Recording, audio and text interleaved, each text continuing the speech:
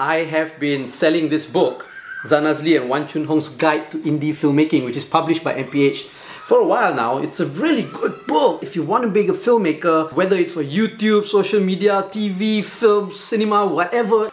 This is the book to get. I'm going to make it more accessible and more affordable to all of you because I believe that everybody needs to become a filmmaker. The more filmmakers we have in the world, I think this world will be a better place to live in. Now it's available as an electronic book download on my website. I'm going to link it here. It's really cheap, it's really affordable. It's only 5 ringgit if you want to get the ebook version. Okay, 5 ringgit. It doesn't really cost much, right? It's just a little bit of something for me. I mean, it did take a lot of work to write. Each chapter of this book talks about one part of the filmmaking process. And for each chapter as well, I interview a local filmmaker. It's only 5 ringgit. It's only 5 ringgit.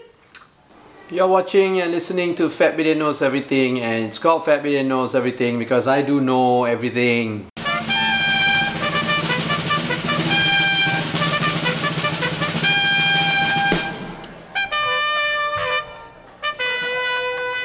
Now this week, I want to talk to you about something a little bit more positive. So many negative news, a lot of negative news out there in the media. Political issues, quarantine issues, SOP issues with COVID-19, freedom of speech being curtailed and all that. So much negative news. So today I want to talk about something positive. And I want to talk about the unfortunate helping out the unfortunate. And this week's episode is going to be brought to you by Chinese New Year pineapple tarts. Because it's Chinese New Year.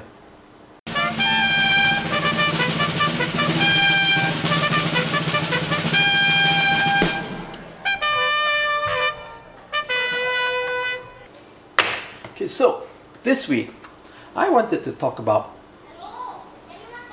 some things that I've been finding out, reading in the media. There have been a lot of less fortunate people. How do I say this? It sounds so wrong to say less fortunate people emerging in the country because of COVID-19. There's been hard times lah. The economy has been bad.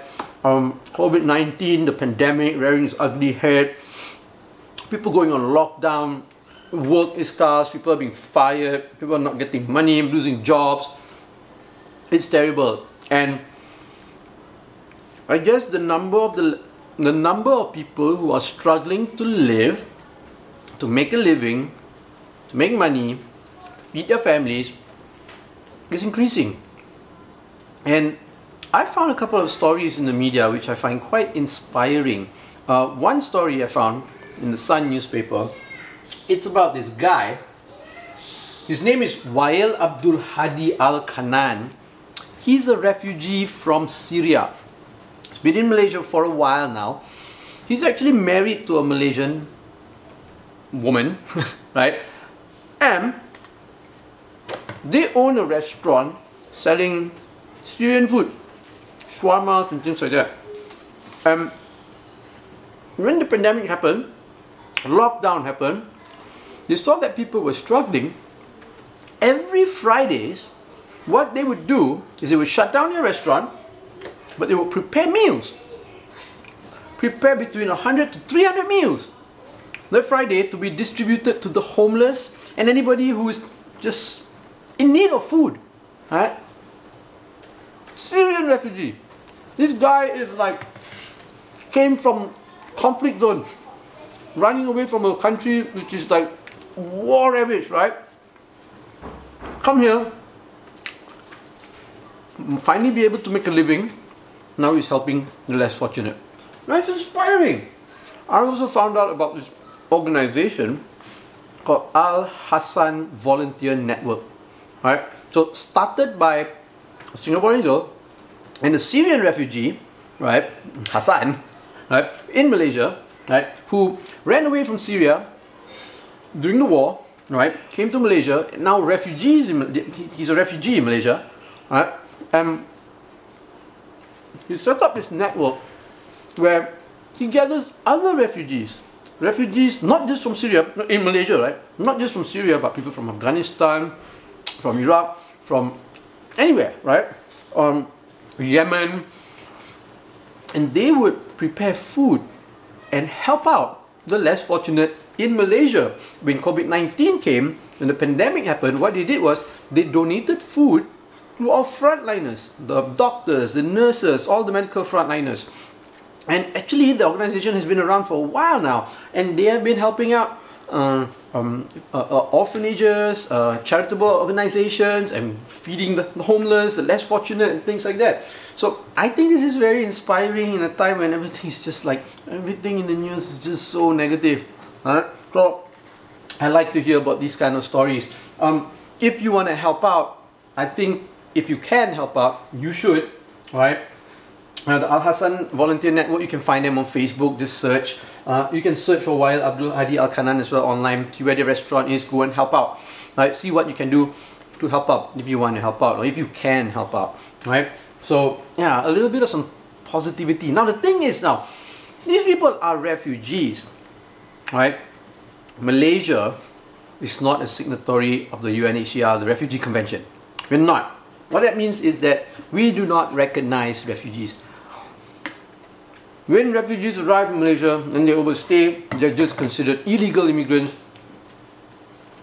who can be arrested, sent to detention center, and then deported back to their home countries, which would be a danger for them, right? Hassan from the Al Hassan Volunteer Network, he has been detained before, but he has a UNHCR card, right? And this is another issue in Malaysia.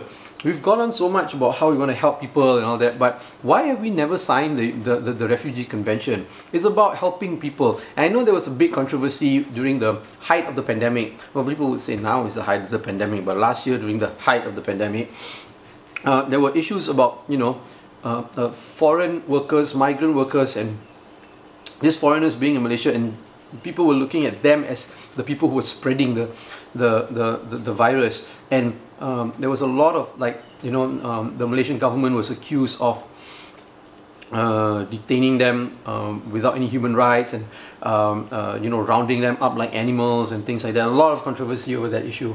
And when it comes to just refugees and migrants in Malaysia, it has always been a very sensitive topic. Malaysians seem to think that we shouldn't help these people. I don't know why. If we can help, why don't we help? I mean, studies have already shown that when refugees come, it doesn't take much to help them, right? Even in the COVID-19 pandemic situation now, it's okay to help these people. There's also been talks about the vaccination right now. When the vaccination comes in, who are we going to vaccinate? We're going to vaccinate Malaysians, right? And then what about the foreign workers, migrants, even the illegal immigrants, right, who are in Malaysia? Illegal immigrants, and even the refugees, do they get vaccinated? If we don't vaccinate them, isn't that a risk to our community as well? But if we do it, and then people will complain, oh, why are we doing it for them? They don't have the right to do it. They have no right to receive the vaccination and things like that. So, yeah, don't you think we need to be more human? Alright, so you guys, let me know what you think. Okay, let me know what you think about this issue.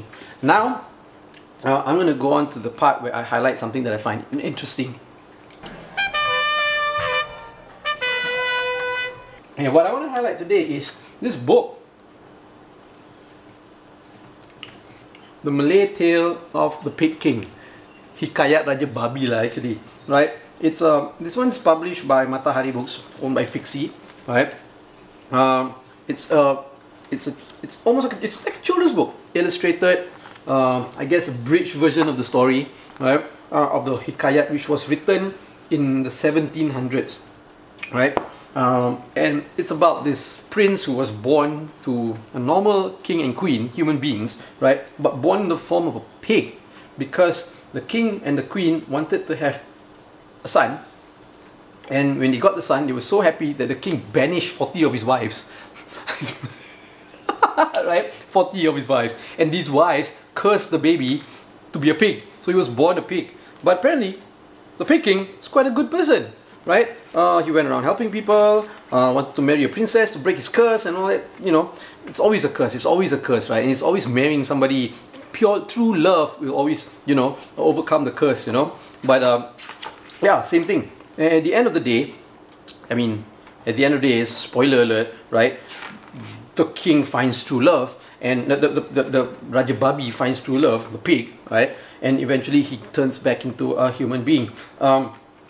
It's a good book. It's got all these universal values to it, like don't judge a book by its cover. Anyone, all humans are created equal. Doesn't matter your skin color or the way you look and all that. So even if you look like a pig, you should be actually just treated equally, right? And it doesn't mean just because you look like a pig you're a bad person. But at the end of the day, right, he still turns into a human being, and he still turns into something that is seen to be desirable. looks wise, aesthetic wise, So I don't know, but it's a very nice book, illustrated very beautifully, written very nicely. Get it at Fixie's bookstores, the physical bookstore, and also online, right? Okay, so that's it. You've been watching and listening to Fat Billion Knows Everything. I've got 3 kids, 1 wife, and me to support. So you've got to help fund my life. So you actually can go to the Fat Billion e-store, right? I'm gonna link it below, right? And you can get actually Fat Billion merchandise, right? And most of it are actually books. I used to sell DVDs and films and all that, but hey, everything's available on YouTube now. So now if you want to get Fat Billion merchandise, it's mostly books. So I've got books here. See, like this book. This is called The Adventures of a Kerala in Afghanistan. It's a graphic novel. See, graphic novel which I wrote and illustrated with my buddy Apan, right? It's a non-fiction one. It's about my time in Afghanistan shooting a documentary for a month when I was there. See, I'm a war journalist, right? So it's a really good book, right? I've got this non-fiction novel. It's called Operation Nasi Kerabu, Finding Patani in an Islamic Insurgency. This book I wrote because I spent some time in southern Thailand where there's a war there. You all know there's a war there, right? In Patani, right? I shot a documentary there which was banned for broadcast, but hey, they allowed me to publish a book. And if you get the book, there is a QR code at the back, right? There's a QR code at the back which allows you to watch it for free online. Oh, where's the QR code? Where's the QR code? There's the QR code, right? It's online, meaning you scan the QR code, you go to my YouTube channel. Okay, I've got another book. This is called Journo Dad, The Chronicles of a Journalist Who Happens to Be a Father. It's a compilation of my articles, my column when I was writing for the Malaysian Insider. It's all about me being a journalist and raising a family at the same time. It's really funny. It's funny. My best-selling book, Liberal, Malay and Malaysian, Writings of a Walking Contradiction. This is a compilation also of my column in the Malaysian Insider. This one focuses more on politics, race, demonstration, democracy and religion and things like that. It's funny too. All my books are funny because I'm a funny guy, right? Yes, I am. And if you like films, I sell this book. See, I wrote this book with my buddy Wan Chun Hong. It's a guide to filmmaking, indie filmmaking. Every chapter talks about one aspect of filmmaking, and every chapter also interviews one really prominent Malaysian filmmaker. It's really good. You can get all these books at the Fat Billion e-store. Come on, feed my kids.